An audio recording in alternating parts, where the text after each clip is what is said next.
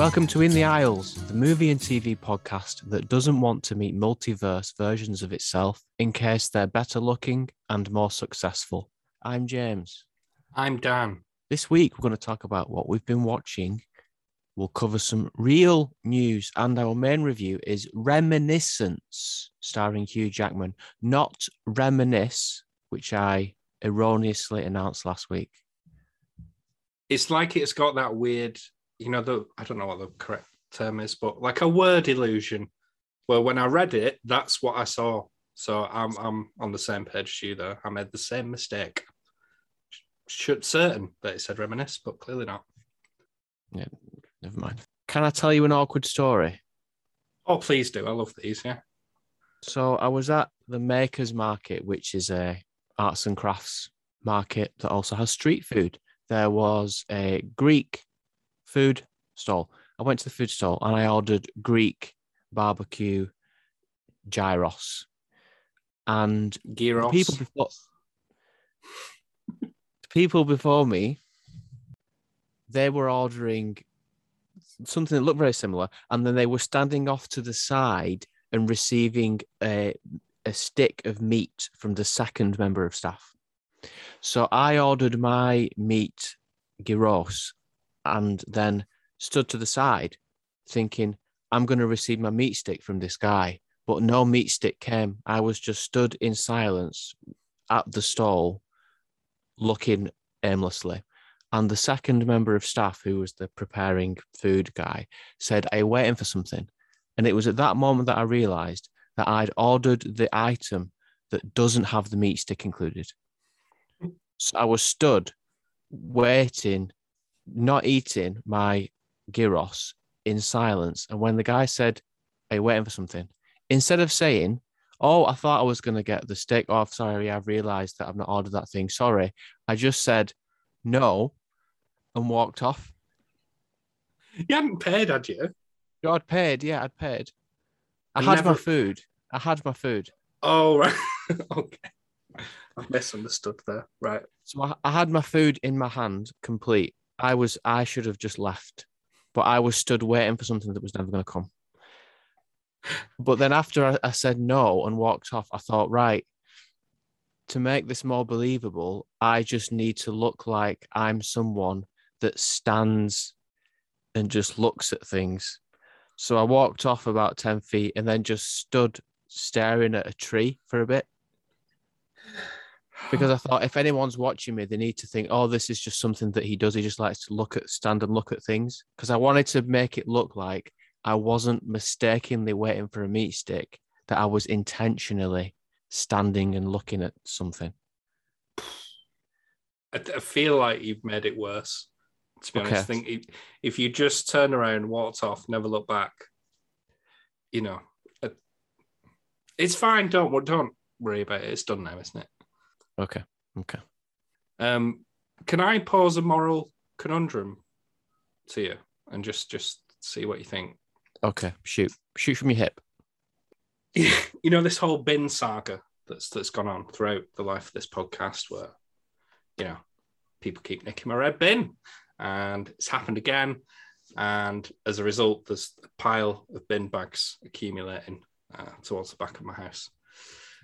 Well, my neighbour, who is also my landlord, he moved out this last weekend. And guess what? He's got a bottle bin. It's not in use. So my question is, should I temporarily steal this bin? Is it wrong to do so? I have every intention on returning it when somebody moves in. I think it's fine. Right, okay. It's a victimless... Well, we're going to say a crime. It's not a crime. It's a victimless act. The person that is going to be in that house next will never know what's the problem. Does the fact that his garden gate is locked affect this? So it means I have to remove my fence panel and bring it into my own garden. Still acceptable? No, that's too much, I think. Why? It's just going to waste. The forced entry side of it, I think, that makes it. How is your bin nicked, but his bin isn't nicked? That's not a fair question. I'm victim blaming there. I'm sorry, Yeah, don't answer really, that. Don't really answer that. don't know. Really don't know. Yeah. Oh, okay, right. I thought you were with me then, and I was getting dead excited because I've been building up the courage to go and do it, and now I'm just back to square one. Probably going to leave it. General chat doesn't normally go on this long, but I want your opinion on something else. We went for a meal the other day, right? I look forward to a meal. You can tell. Look at me. The fat reference. Got really bad self-esteem issues. Get there, order a Diet Coke. It arrives. It's flat. Do I mention it? Yeah, of course I do, because I can't drink flat Coke. I'm just not going to put up with it. So I mentioned it. She replaced it. Thank you very much. Not that much of a problem. Order my meal. Chicken Caesar salad. I'll never order a salad when I go out, by the way. I think it's just a wasted opportunity, but I'm thinking of bettering myself. I did it, but I thought I'm going to treat myself. Let's indulge a bit. I'll throw some anchovies on there because it was an option. It arrives. No anchovies. So I thought, am I going to be British about it? Do I mention anything? No, I'm not. I'm having a salad here. I've compromised and I wanted my anchovies, so I mentioned it again. She goes, brings it back, problem solved yet again. But then when I dig through the salad, there's no Parmesan, which is key to a Caesar salad. Now, at which point I thought, I've gone too far. I just look like a moaning Myrtle. I can't say anything. So I just put up and shut up and ate my way through. And it didn't blend together as it should as a dish. It was missing that cheese. Do you not tip? Because a mistake is a mistake, as people say, but 3 mistakes is a mistake, a mistake, a mistake. And that's too many. I just don't think you should tip. But then 3 strikes. My partner said that's not the waitress's fault. That's the chef's fault. But I'm paying for the experience, right? So I didn't tip. My mother-in-law did. Would you? I never tip, so you're asking the wrong person. Never? No, never. Okay, fair enough. Okay, right, that's that one solved. James, what have you been watching? Cruel Summer on Amazon Prime, which was aired in the US earlier in the year, I believe, but it's new to Amazon Prime. It is a teen drama. However, this is not just another teen drama. The gimmick with this is that it cuts between 3 summers in 1993, 1994, and 1995. You can see that something bad has happened probably in 1994, but what that is and who was responsible is slowly revealed as the 10 episodes go on. It's difficult to talk about for that reason, because the fun of watching it comes from getting these little bits of information. What happened to these characters? In 1993, the teenage main characters are all at the peak of their lives. Kate has a boyfriend and she has a full, voluminous head of hair. Jeanette has her 2 best friends with her. They're all happy. In 1994, people have moved on a bit. Allegiances have changed. And by 1995, it's a desaturated nightmare. There's a different colour palette for each year. And that's what makes this better than just a teen drama, because they've put effort into distinguishing between the 3 years visually, and the performances show it as well. You can tell by how people act that the events have impacted them, and that's what keeps you going. Chiara Aurelia, in particular, who plays Jeanette, who's the main character. Well, there's 2 main characters. She does a really good job of showing how she behaves differently in each year. Olivia Holt was the same, but I think Chiara Aurelia just has more work to do. So I'd recommend it. I dismissed it at first because I thought this is a teen drama, whatever. But actually, I was fully invested in what happens. Very strong ending as well. Obviously, we can't talk about the ending, but it implies that, oh, you're getting a second season. I don't think it needs one. This felt like a very self-contained story. I don't see why they want to run it into the ground personally. But are you up for more of it? I didn't see there was a second season being set up.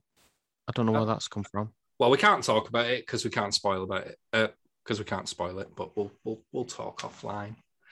Okay. I personally found it hard to distinguish between two of the time periods, but I admit that they've put a lot more effort in than you would see in standard fare. Did you know what I was referring to with regards to episode 9? I told you that it was very strong and it felt very different. Yes, I know. I knew what you meant. It's very different from the other ones, and it covers more time. That's the difference with that, I think. Yeah. It's a big explainer. And it is hard to describe it without spoiling it, but it depicts a very complicated subject in an extremely sensitive yet informative manner, I would say. Very well put. Yes, I agree with that. Yeah. Another thing to note, when we talked about the Fear Street trilogy on Netflix, one of my complaints was that it didn't seem very much like it was set in the 90s. They just slapped in some UK British music. Cruel Summer does seem very much like it's set in the 90s. The costumes, the hair, the accessories that people wear, the posters, does a much better job of showing the 90s than Fear Street, I felt. I think I'd agree with you on that. Yeah, it nails it a lot more. So, what else have you been watching? Brand new Cherry Flavour on Netflix, starring Rosa Salazar, who you might recognize as the voice of Alita Battle Angel. This is also in the 90s, and it's about an aspiring filmmaker who goes to Hollywood to have her script made. She wants to direct it, but a producer basically steals the script. An evil male producer steals the script. And she takes revenge by having a witch place a curse on the producer. But at what cost to her? At what cost? And the main draw with this program, I think, is with this creepy, disturbing body horror that is in it. Rosa Salazar vomits cats. She grows new holes on her body that are used for sexy time. There are zombie-like people. Eyeballs are a recurring theme. I enjoyed it. I watched all of it. I was into it. You wonder what disturbing witchcraft is going to happen next. However, I do wish there was a bit more plot to it. The plot isn't that engaging. It sets up this producer stealing the script. They do the curse, and I was waiting for some more plot developments to come. Not random events, which do have, there is like a spontaneous combustion of someone, but there's not that much more to the plot. You do get some background to the Catherine Kenner witch character, and you do eventually find out more about Rosa Salazar, but it's a bit slow to get there, and then it ends a bit abruptly. Rosa Salazar is brilliant, though, carries the series very well. She goes through a lot physically in this, and I like to see someone put the physical effort into it. You really feel the drama that she's going through in the program. That's brand new Cherry Flavour on Netflix. Or 3-week-old Cherry Flavour, judging from when it came out. Yep. Very good. I will be checking that out, I think. I have heard it's a bit Marmite. Would you agree with that? Yeah, I agree. Yeah, I agree. One of my issues with it was the pacing, and I've learned later that it's based on part of a book or part of the first book of a series. I wonder what it would have been like if they just condensed the book a bit more, done more of the book, because it does seem a bit like, come on, just get on with it at times. But worth a look, nonetheless, by the sense of it. Yeah. Daniel, what have you been watching? I went and watched Val. This is a documentary, and it's about Val Kilmer, the actor. He, I suppose, has always been a bit of an elusive character in Hollywood, and those old enough to remember, which I'm ashamed to say includes me and you, James, they will know that he had his hair day back in the 90s, I would argue, and he's kind of disappeared into insignificance throughout the last decade and a half, I would say. And even way back before the age of social media and cancel culture, I do remember distinctly that he managed to almost cancel himself by gaining a reputation for being really difficult to work with. So his legacy is pretty much, yeah, he starred in a few iconic roles. He was a bit too big for his boots, became a complete pain in the ass to work with, and was just shunned by the industry thereafter. And he's been quiet for so long that it's weird because he made a few social appearances in more recent years, and he looks completely different to how you remember him. And it is in a sort of like what the hell has happened sort of way. I'm not trying to be disrespectful at all. It's just a fact. And last year he came out and he told the world that he's been battling throat cancer for a number of years. And I do wonder how many people, because of his reputation, had quite a nasty outlook on what had happened to him. Like, oh, he's a bit of a knobhead. He probably did himself in with drugs and whatever. Because confession, that was my opinion. That was my ill-informed opinion of what had happened to Val Kilmer. And this feels like a complete FU to everybody who thought that, myself included, because it re-examines his legacy and somehow manages to create him a new one.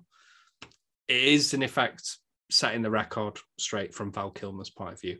And yes, it could be seen as a bit of a puff piece for him, but there's so much more to it than that. It's about his journey as an actor and some of the sacrifices that he had to make along the way.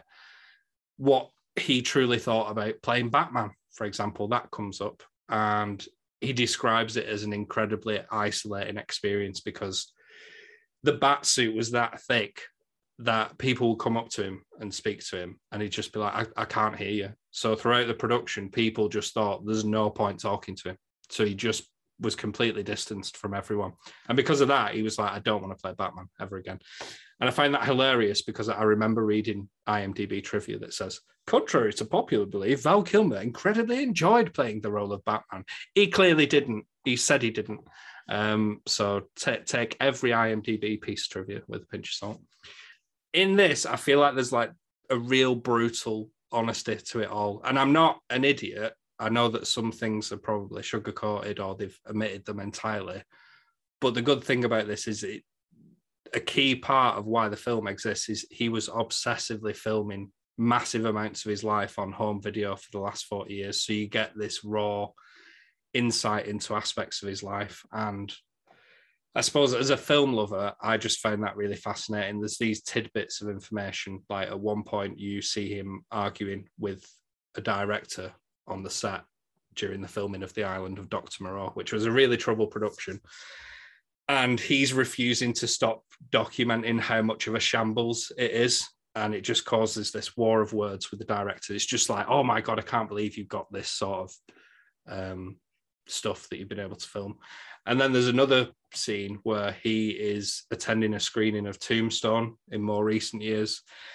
And he's signing autographs and he starts to talk to the camera as much as he can about how people will perceive it as being embarrassing and has he sold out, but he's lost the ability to act. He literally can hardly speak. You can't decipher what he's saying without subtitles. So what is there left for him to do?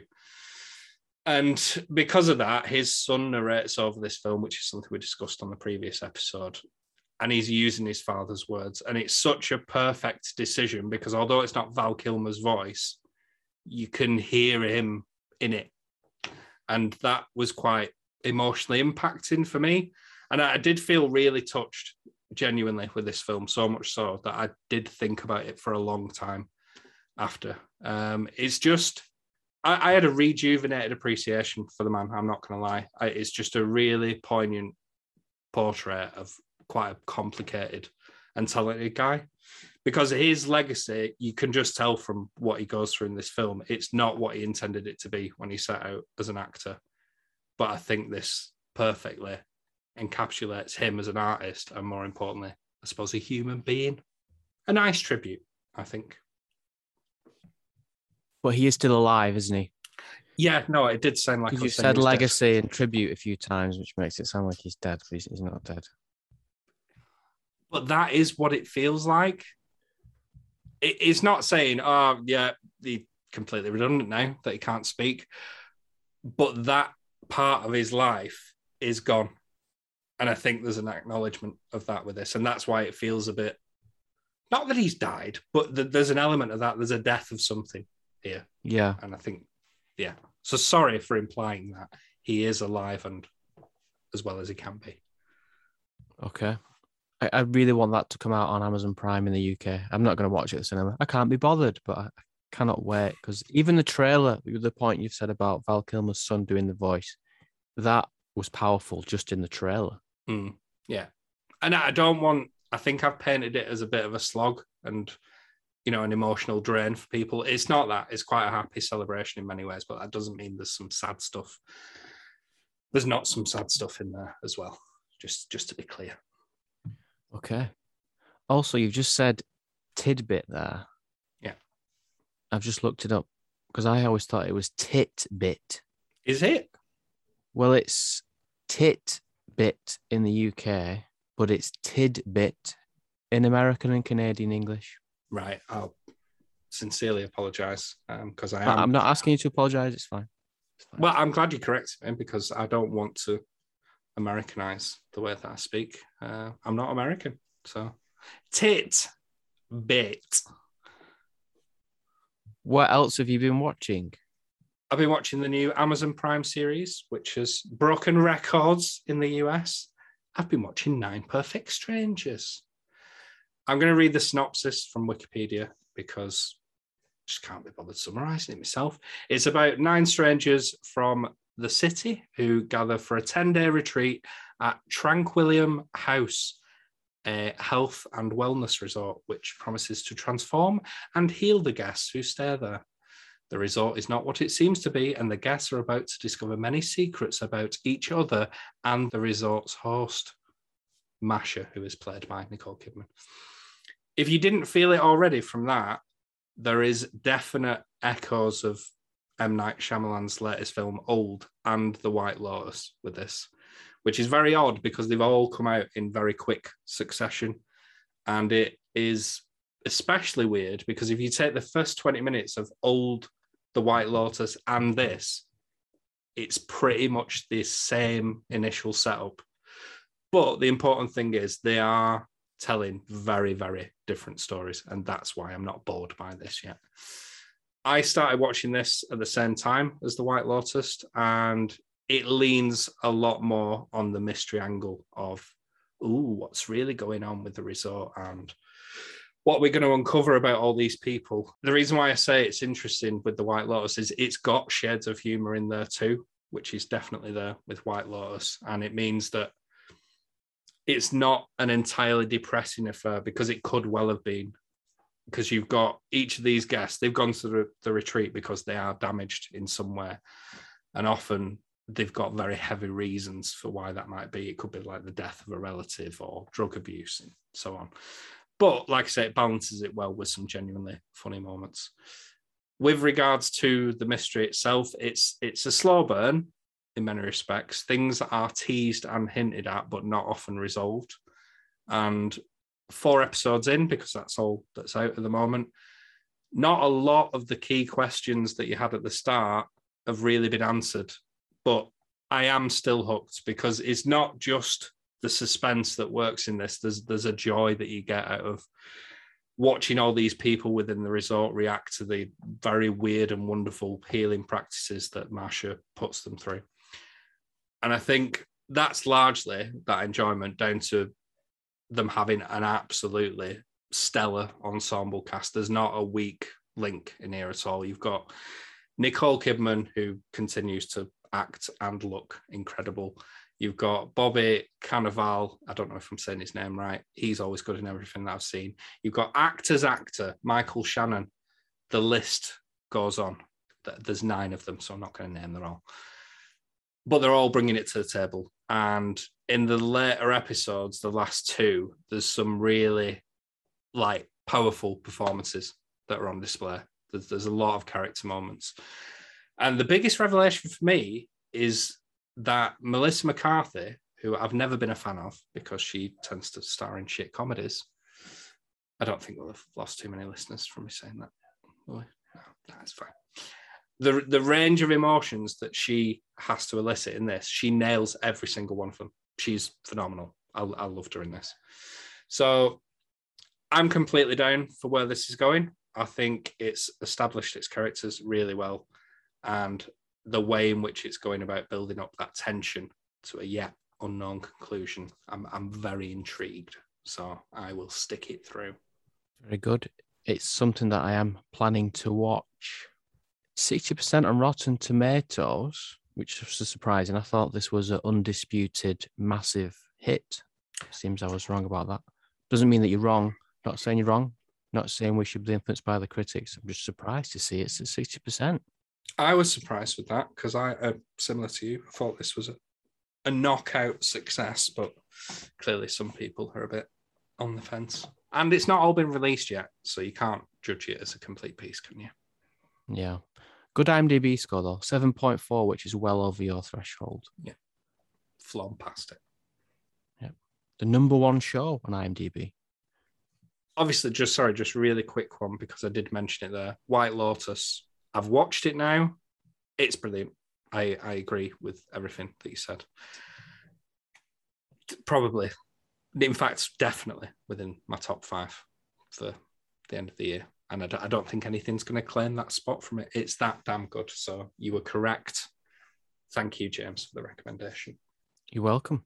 From what we've been watching to what we have watched and discussed together on a previous episode, it's the quiz time. Don't have a name for it or a jingle. I will provide you with a positive review and a negative review from IMDb of one of our past main reviews from an episode. You may ask for hints. I have 5 hints prepared. You can also ask me questions. I'm ready. Okay. Positive review. Great film about the overreach of law enforcement. 10 out of 10. In an era where Americans are rioting over police overreach comes this masterpiece. A film about the corruption of law when its enforcement no longer is to... What? They've put the wrong apostrophe for the it's. A film about the corruption of law when its enforcement is no longer to serve and protect its citizens, but rather rob them of their rights. Great action, steamy romance, and no political narratives. Negative review. Too long and a terrible ending. 1 out of 10. 2.5 hours too long.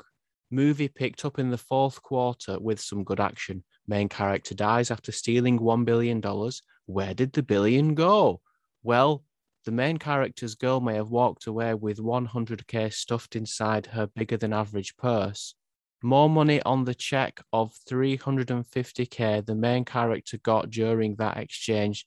She did not take off the guy's now dead body. Do not watch this movie. This 2.5 hours would have been better spent saying goodbye to my family on my deathbed.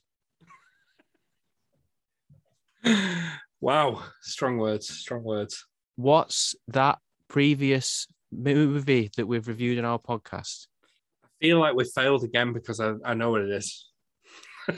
Okay. Right, okay. But let me solidify my thought with a few questions.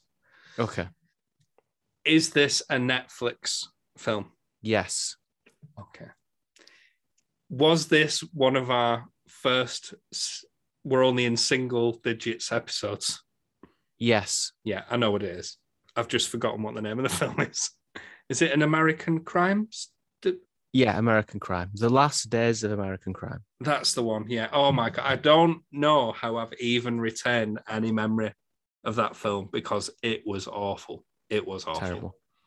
Don't know how anyone gave that a positive review, but never mind. Well, no professional critics did. It's got 0% on Rotten Tomatoes, which is one of my hints for you. Oh, I think that was fair. Well, go on. Just out of pure curiosity, what were your other hints? It's on Netflix, which you asked anyway. We reviewed it in 2020. The lead character is very engaging and charismatic. That was a sarcastic hint. And final hint, it has one of the most uncomfortable and least sexy sex scenes ever. I don't even remember that bit, to be honest. You don't have to describe it. It's probably too much. Yeah, it's probably best. Right. I do think this could be a good segment, but I think what we have to do, let's expand it beyond what we've watched on this podcast. It just has to be something that we know the other person has either watched or is aware of. Should we do that for next week? Yeah, so it could be any film ever made that we can be confident the other person has seen. Yes. Okay, yeah. Appreciate the effort that went into that. I'm just glad that it backfired on you like it did on me the previous week. Okay. Real news? Because nothing can go wrong there. Nothing. It's the real thing. It is now. Real news.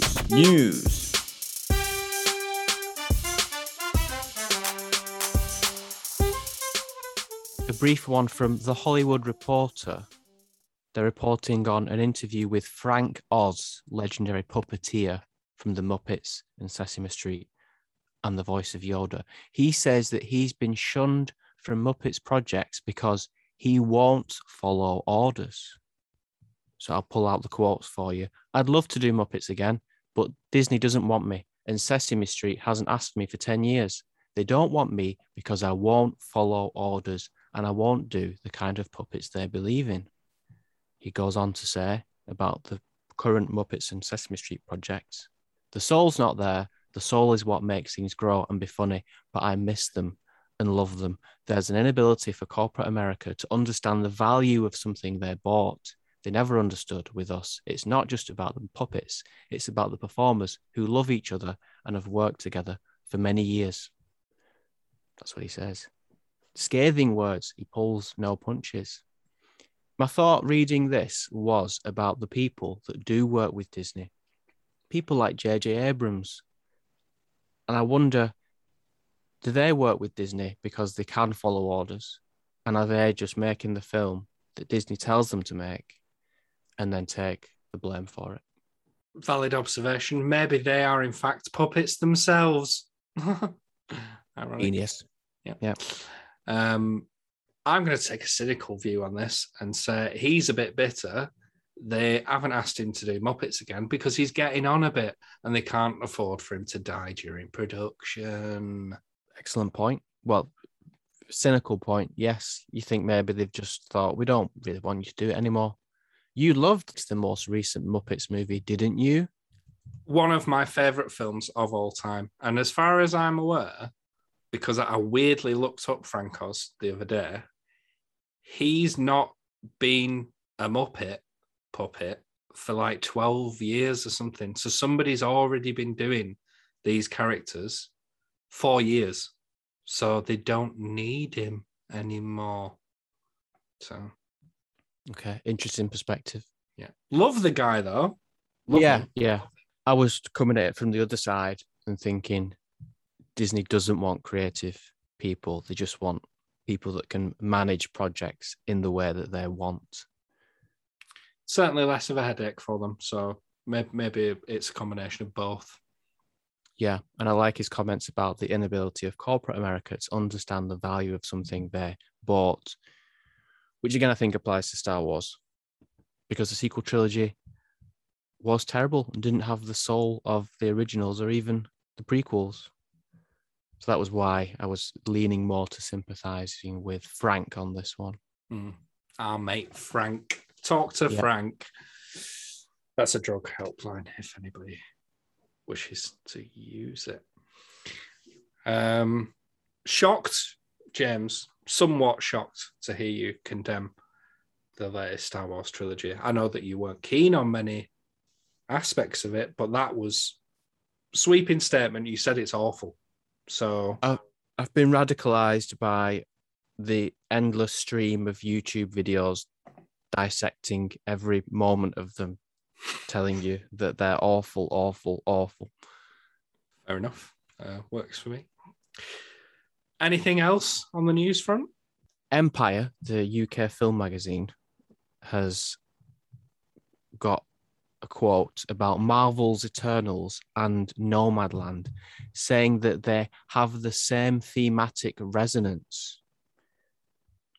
And I just think it's amazing to draw a line between Nomadland and the Eternals. Can you guess what the thematic resonance might be? Probably not if you've not seen the Eternals trailer or know anything about them. Gypsy mentality? You're pretty close. So, Nate Moore, the producer of The Eternals and many other Marvel films, he is quoted as saying, Chloe Zhao is interested in telling stories about outsiders who find themselves adrift in new worlds. Nomadland and Eternals both share that DNA. Nomadland doesn't have the same bells and whistles as the Eternals, but has the same thematic resonance. You were pretty close. Yeah, I was on the right track, yeah. Do you know what? I could have probably guessed that if I'd have thought harder. I wouldn't have said verbatim what you've just said, but I'd have been even closer. Well, from your perspective, I'm sure you're hoping that there's a bit more that goes on in the Eternals than in Nomadland, where essentially nothing happened at all. Yeah, I don't want to see Gemma Chan shitting in a bucket. Or maybe I do. Maybe I do. Should probably leave it there. Yep. Hello, I'd like to order an opinion, please. This film is new, fresh point of view. When we sit back, this is a fact. We in the aisles, here are some aisles, thoughts in sync, tell you what to think. I'll listen to you, but please don't rap again. This week's main review is Reminiscence. You're going on a journey through memory. All you have to do is follow my voice. We're closed. I know, I'm sorry it's late. We have time for one more job.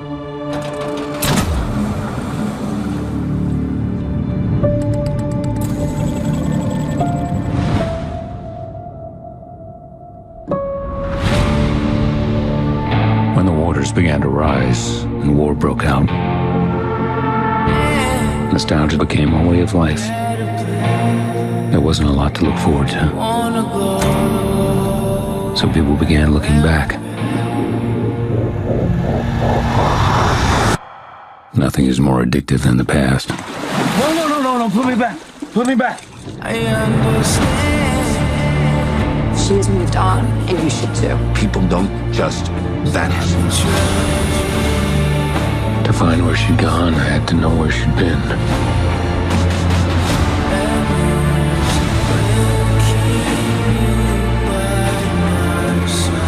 Was she running from the past? Or racing back towards it? How much did you really know her? How much did you know? Who was she? Who was she but not with me? You think you want answers? Well, you don't. Where is she?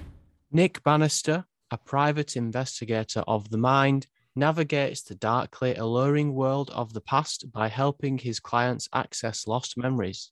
Living on the fringes of the sunken Miami coast, his life is forever changed as he uncovers a violent conspiracy while trying to solve the mystery behind a client who disappeared.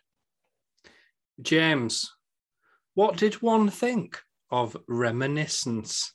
This is a shockingly poor effort considering the alleged talent involved. The marketing would have you believe that it can be compared with Inception and Memento, but that's fake news. In the near future, you can be hypnotized into recalling your memories in 360-degree full HD video. Hugh Jackman meets a woman who looks like Rebecca Ferguson. She disappears. He spends the rest of the film looking for her. So it's a detective story. Oh, and the sea levels have risen and there's water everywhere, but no one talks about that and it's not followed up on. It's all about the relationship between Hugh Jackman and Rebecca Ferguson, but you find out that they've only been together for 3 months. Like, maybe she just ghosted you, bro. You had no chemistry. Get over it. Tom Cruise has chemistry with Rebecca Ferguson, but you don't. It's plodding. It plods along. One of the reasons I love Lawrence of Arabia so much is that every scene seems to happen because of the previous scene. That's basic. That's basic. In this, Reminiscence, people turn up and start talking and it's like, what's going on? Why is there no urgency? Things just happen. They try to do some, are you watching a memory or not? But they don't commit to that. So why bother? They tried to do an Inception thing, but it doesn't work. Like I said, it's not Inception. It's not clever enough to make you question reality. This is shockingly similar to Strange Days, one of your underrated films of the 1990s, directed by Catherine Bigelow, starring Ralph Fiennes and Angela Bassett. Here's how it's similar. It's possible to recall and record memories as video. That's used to investigate crime. The protagonist is a kind of expert in the field. He uncovers a conspiracy. There's a broader setting of societal collapse and inequality with some social commentary. In Strange Days, it's race and the police. In Reminiscence, it's climate change. There are seedy bars and lovers lost to the wrong side of town, using the technology to brain fry people, the memory tapes becoming important items for the plot. Very similar, except Strange Days is good. There are some good visuals, good lighting. The watery Miami setting looks good, but nothing is done with it. Hugh Jackman is great. I'm a big fan. He puts the work in. He's being praised for it. But if you look at the directing, he's not being given a lot. But shout, panic, be sad. There's no development to the character, no progression. Rebecca Ferguson, I love Rebecca Ferguson. She's good at being mysterious and seductive. She does well in the role when she's in the film. There is some action, but it's out of nowhere and badly done. There's a shootout in a bar where things happen that do not make sense. You can't tell where people are. It's very lazily choreographed and blocked and shot. Amateurish action, I would say. Again, this climate change creating inequality theme, why bother if you're not going to do anything with it? I had no idea that was coming. And when it introduced it, I thought, this is great, but nothing happens. Lisa Joy has made a joyless film about memory that I'm happy to forget. Nailed it. Loved that. That's brilliant. Finally said. Daniel, what did you think of Reminiscence? I thought I was going first, so my whole lead into this is probably a bit redundant now, but sod it, I'll do it anyway. So you'd said a few weeks ago about this film, and I thought, I've not even heard of this. I've not heard of it. You give me a bit of background. It's coming from the co-creator of Westworld, Lisa Joy, who shouldn't even be important, but wife of Jonathan Nolan, who often collaborates with his brother, our Lord, God and Saviour, until Tenet, Christopher Nolan. And I thought, given the circle she mixes in and the positive reception to Westworld, which I haven't seen, and throwing the fact that this is an original-ish sci-fi film, consider me on board. I kept my ear to the ground shortly afterwards. And upon its release, I was seeing very favourable user reviews. I think in hindsight, I know what's happened there.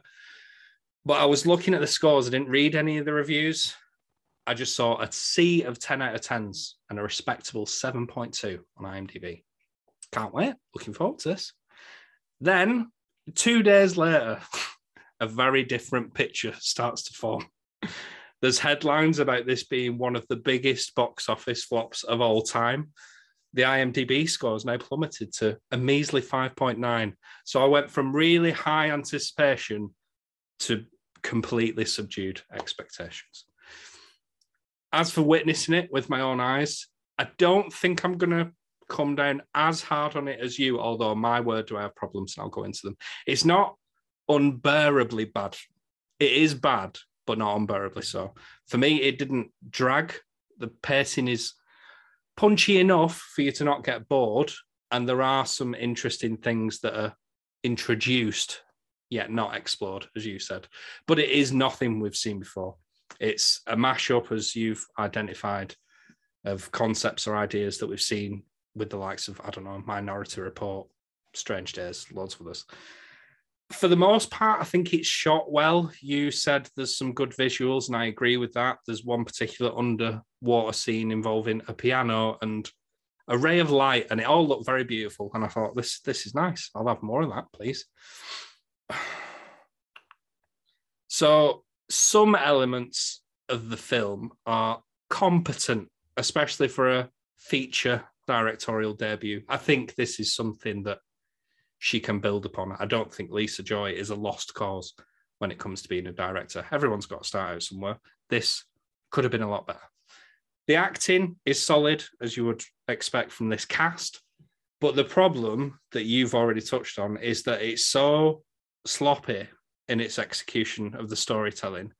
The main offender being the use of unnecessary exposition-heavy voiceover narrated by Hugh Jackman, where I would say at least 80% of it communicates things to you that you either already knew or you'd literally just seen or worked out for yourself. So it was like, why is it here? It didn't trust the audience to be of average intelligence. So it overcompensates for it. And I did cringe at parts because I thought, why are you telling me what I've just seen? I don't understand. It was a big misstep, and I found it really grated on me. You presented with this near future, as you said, with climate change. The seas have risen and therefore there's flooding. It looks good.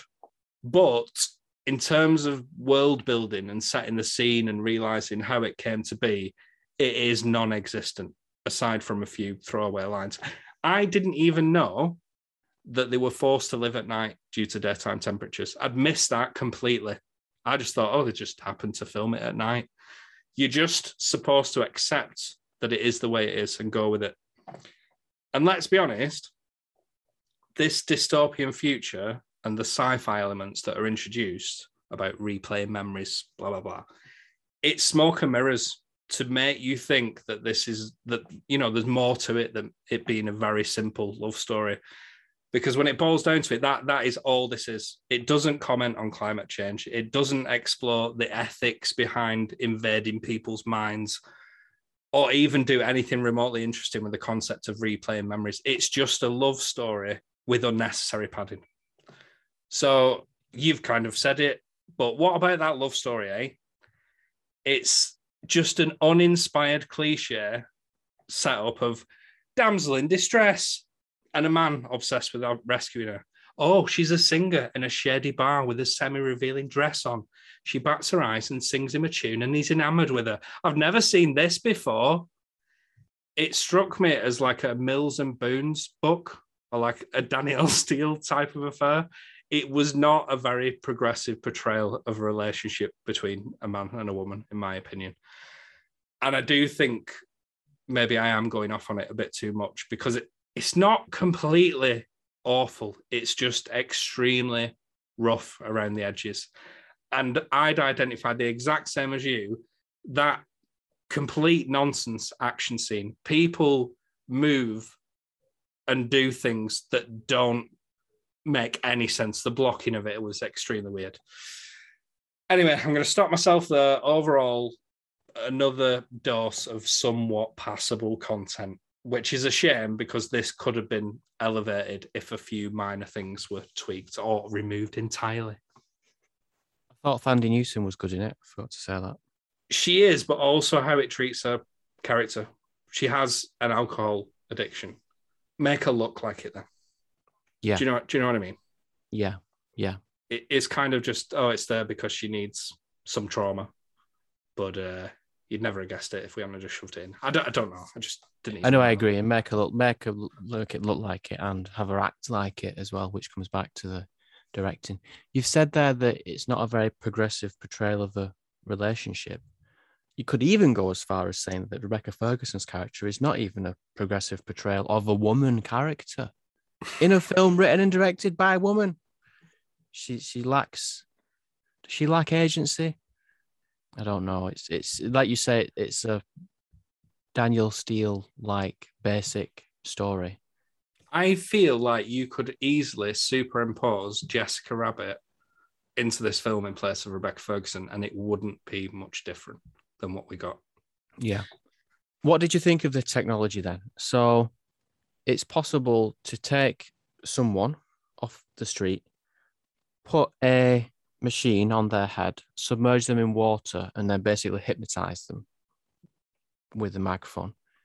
And that will produce a full 360 HD video of their memories, including things that are happening behind them that they will not have seen, which will not be in the memories.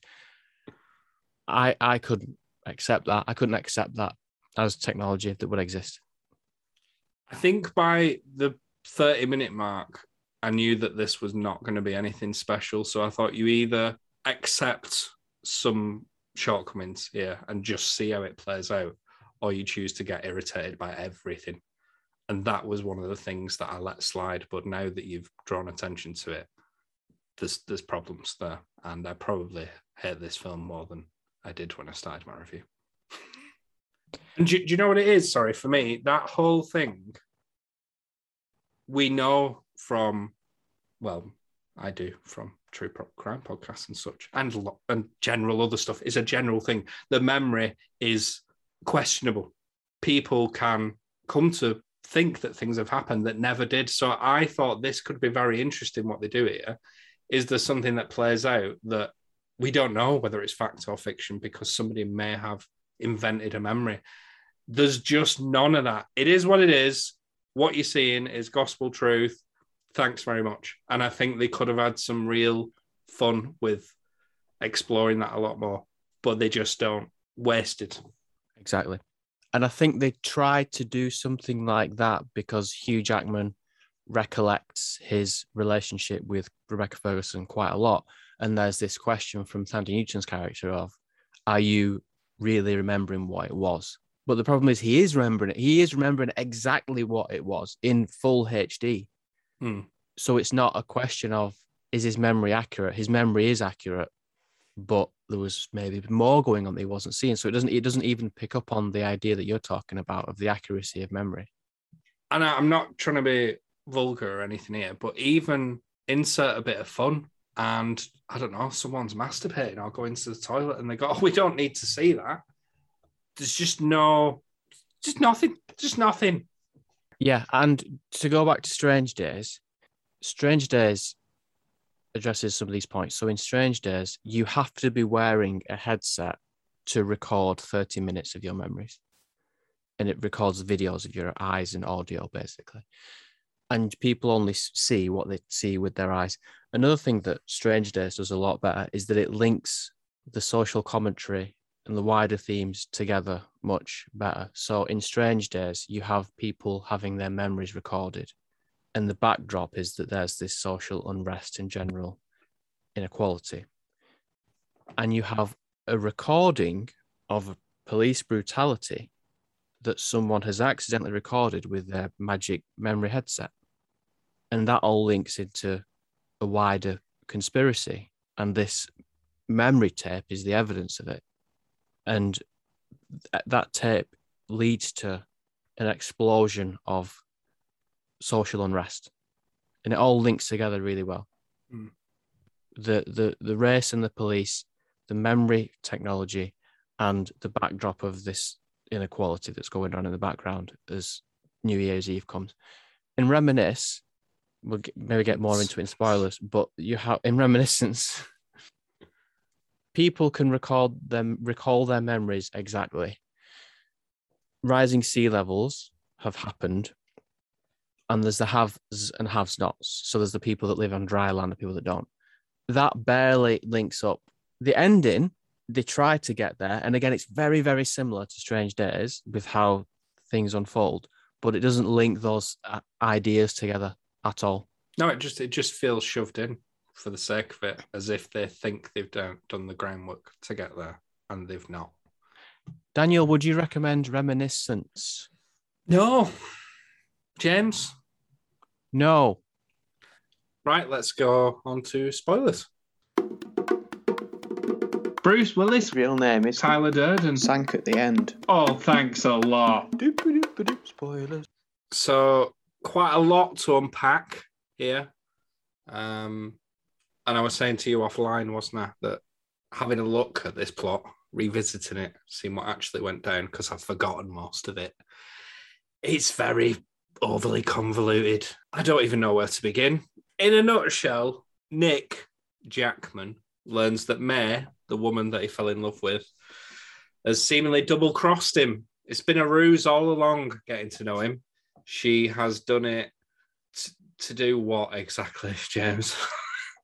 I was doing the same thing as you. I was trying to think what's the best way to summarize this because it is so convoluted and it doesn't actually involve Hugh Jackman's character that much. It's just filler. It's just filler. Walter Sylvan is a rich, influential figure in this city. He has an affair and an illegitimate child with Elsa. Walter's son, Sebastian, hires Booth to cover up this affair and the child. Booth hires May to steal Elsa's memory tapes of her affair with Walter. So May has to seduce Nick, Hugh Jackman, to get into his safe and steal the tapes. Also, Booth, with the help of May, almost kills Elsa. This is the mistress, Elsa, and Elsa's illegitimate son. But May has a change of heart. She doesn't want to kill the son. So May and the son, they escape to an offshore house. May, using her memories, kind of sends hints into the past via her memories to Nick Bannister so that he can uncover this convoluted conspiracy and expose Sebastian Sylvan, who's the son, and his plot to cover up his father, Walter's affair and illegitimate son. And climate change is bad. That's what happens.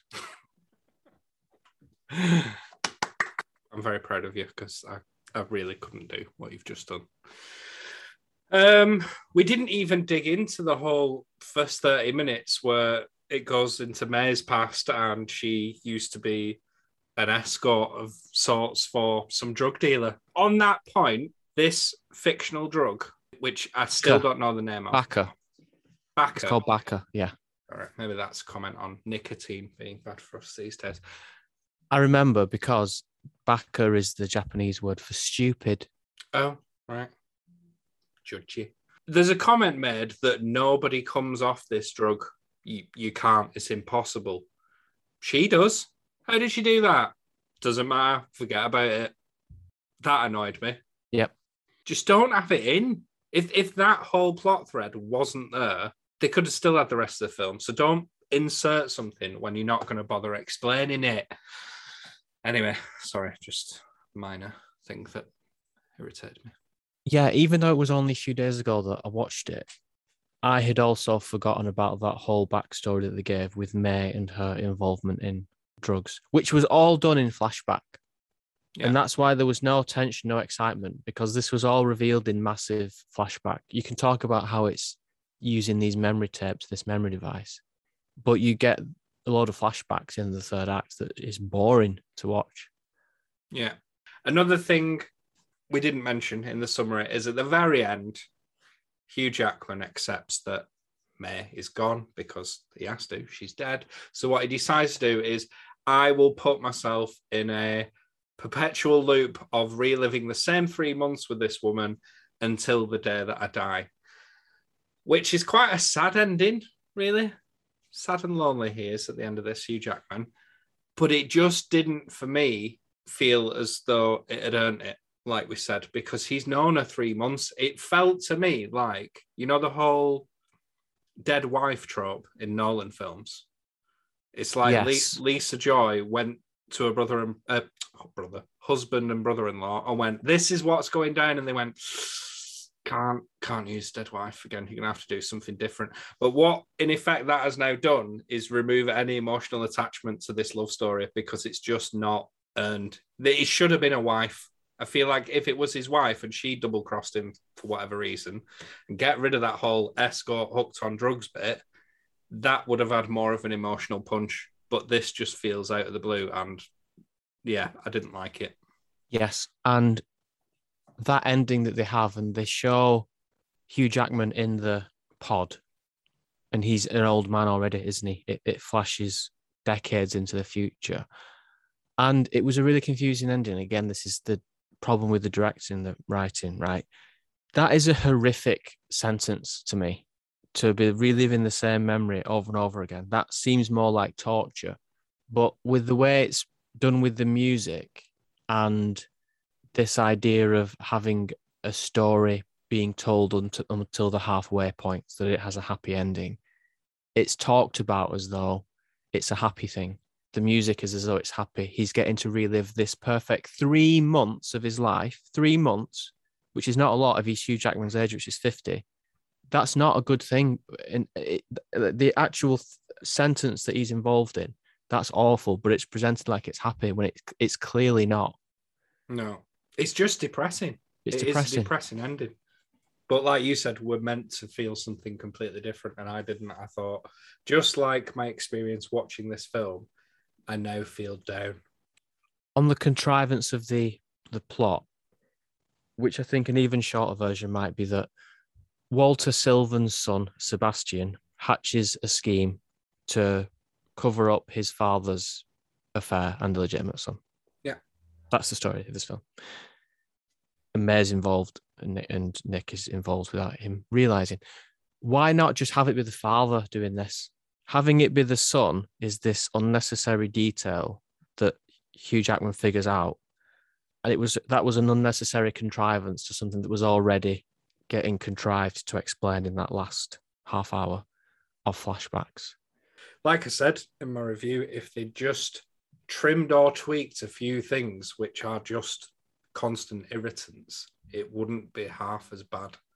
I don't want to keep bringing up the Nolan brothers, but right, the voiceover thing, you're not telling me that she didn't screen this to them both and neither one of them thought, oh, no, it doesn't work, get rid of it. It's so obvious that it's a bad choice, and neither of them have said anything. It's like they almost want to set her up for failure, and I don't know why. Maybe it's a troubled marriage. Maybe he never liked his sister-in-law. I don't get it, but somebody's not being honest with her. Yeah.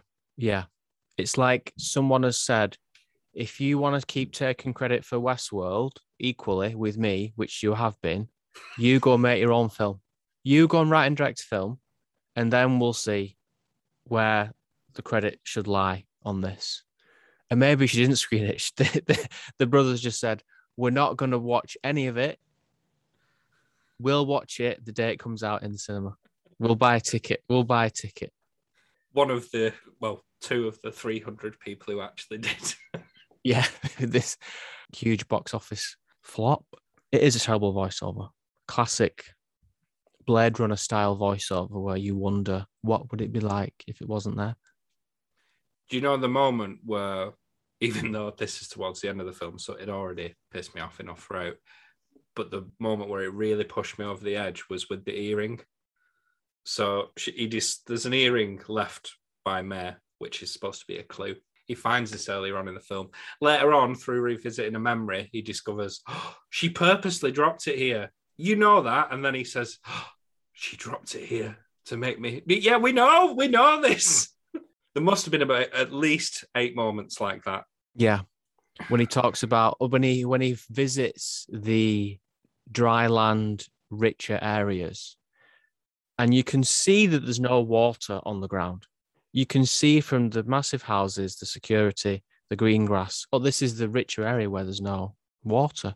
And then he explains it in the voiceover saying, in the richer areas, they escaped the floods and they don't have any water where they are.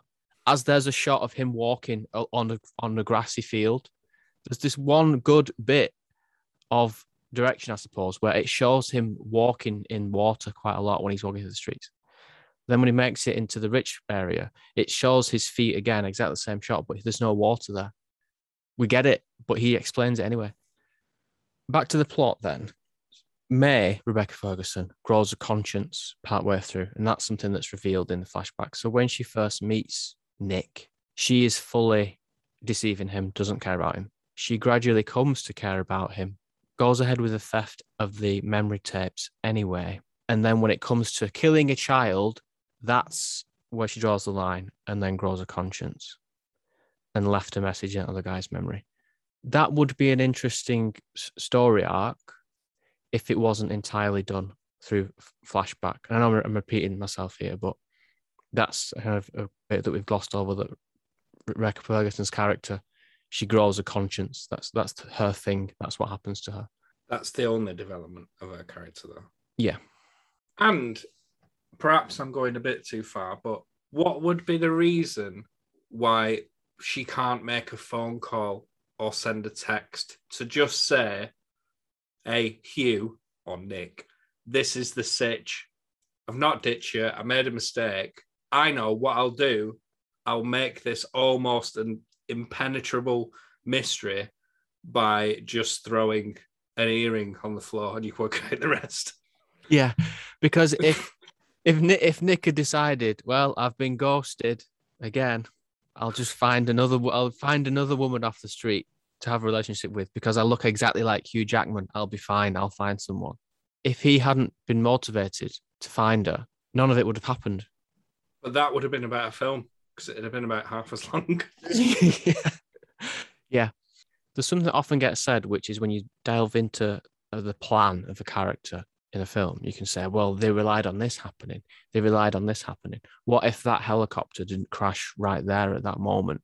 Like with The Dark Knight that everyone loves. If you look at it, you'd think, well, if that didn't happen the way it did, the Joker's amazing plan wouldn't have worked. So in this film, there's a similar thing where Rebecca Ferguson gives a speech to Booth, knowing that it's going to be in Booth's memory, but it's actually a speech to Nick. What if Hugh Jackman just never kidnapped Booth and never put him in the machine? Yeah. What if Booth had actually drowned underwater? That message would never have got through. You're 100% right. I didn't need additional reasons to hate this film. I'll give you another one now. I'm just reminding myself. So there is a fist fight in this film as well between Nick and Booth. Booth, again, is the man that's been hired by Walter Sylvan's son to cover up Walter's affair. There's a fist fight. Nick and Booth end up underwater. Nick saves Booth because he's stuck on something. Booth swims out ahead. And when Booth gets out ahead of Nick, what Booth does, he doesn't look at the hole in the ground. He sits on a chair, faces away from the watery hole. Hugh Jackman manages to climb out of this hole in complete silence and sneak up on Booth and knock him out. Now, just imagine how much noise you would make if you were coming out from underwater, gasping for air, clambering up on some creaky wooden boards, dripping with water. Through. Yeah, just falling through, water dripping down, out of breath, walking up to this guy in a completely silent room, and he sneaks up on him. It's ludicrous. It was really, really poor. Unless the score was actually playing in the scene. One more thing to murder this film. This is what you did with Army of the Dead to me, where you said it'd be much easier to just go in, get the zombie queen's head in 5 minutes, then leave straight away. So in this film, why doesn't Sebastian Sylvan, again, the son of the unfaithful father, why doesn't Sebastian just pay the mistress to go to Nick and say, I want my memory tapes. That's my property. I want it back from you. I don't want you to keep it anymore. Data protection laws, which may or may not apply in the US in the near future. And Hugh Jackman says, that's completely reasonable. I've got no reason to think that something weird is going on. Here's the memory tapes. And then when Elsa, the mistress, gives the tapes back to the son, just kill her. Just I don't know, kill the son as well if you want. Don't involve these other people. Don't make it this contrived. You don't need to seduce Hugh Jackman. You already have a woman who's the customer that has access to her own tapes that she can get herself. I think the only answer to that is that when you look at every single character within this film, none of them make logical choices. So this is just following a pattern of behavior, which she's set out in this world. Maybe that was a key piece of information, is that climate change has caused people to not think straight. And that's why they're doing all this stuff. Yet another gaping hole. And something that we've talked about in relation to Strange Days is that in Strange Days, it links together the story of memory recording, the conspiracy, and the police brutality, social commentary side really, really well in the end. Here, what does climate change have to do with any of this? I think when Walter Sylvan is exposed, they say in voiceover that becomes a catalyst for the poorer people to revolt against the rich people. So they try to link it together, but it doesn't work. It's stitched on and it doesn't work. Yep. Like the film as a whole. So any more thoughts on Reminiscence? No. It's a joyless film about memory that I'm happy to forget. You must have read my mind then, because I thought, why don't you just say that bit again to sign us off? Brilliant. Right. Well, thank you very much for listening and going through this pain with us. If you wish to get in touch with us, you can do so at intheowlspodcast@gmail.com. It would make a welcome change from all the marketing fluff we receive at the minute. Or you can follow us on Instagram at intheowlspodcast and give us a 5-star review and rating on iTunes. That's always welcome too. Next week, we are back in cinemas as we review the latest Marvel film, Shang-Chi and the Legend of the Ten Rings. James, it's been difficult talking about this film, but have you got any inspiring words for our listeners to end on this week? No, I'm not inspired because I've just watched a joyless film about memory that I'm happy to forget. Go and watch Strange Days.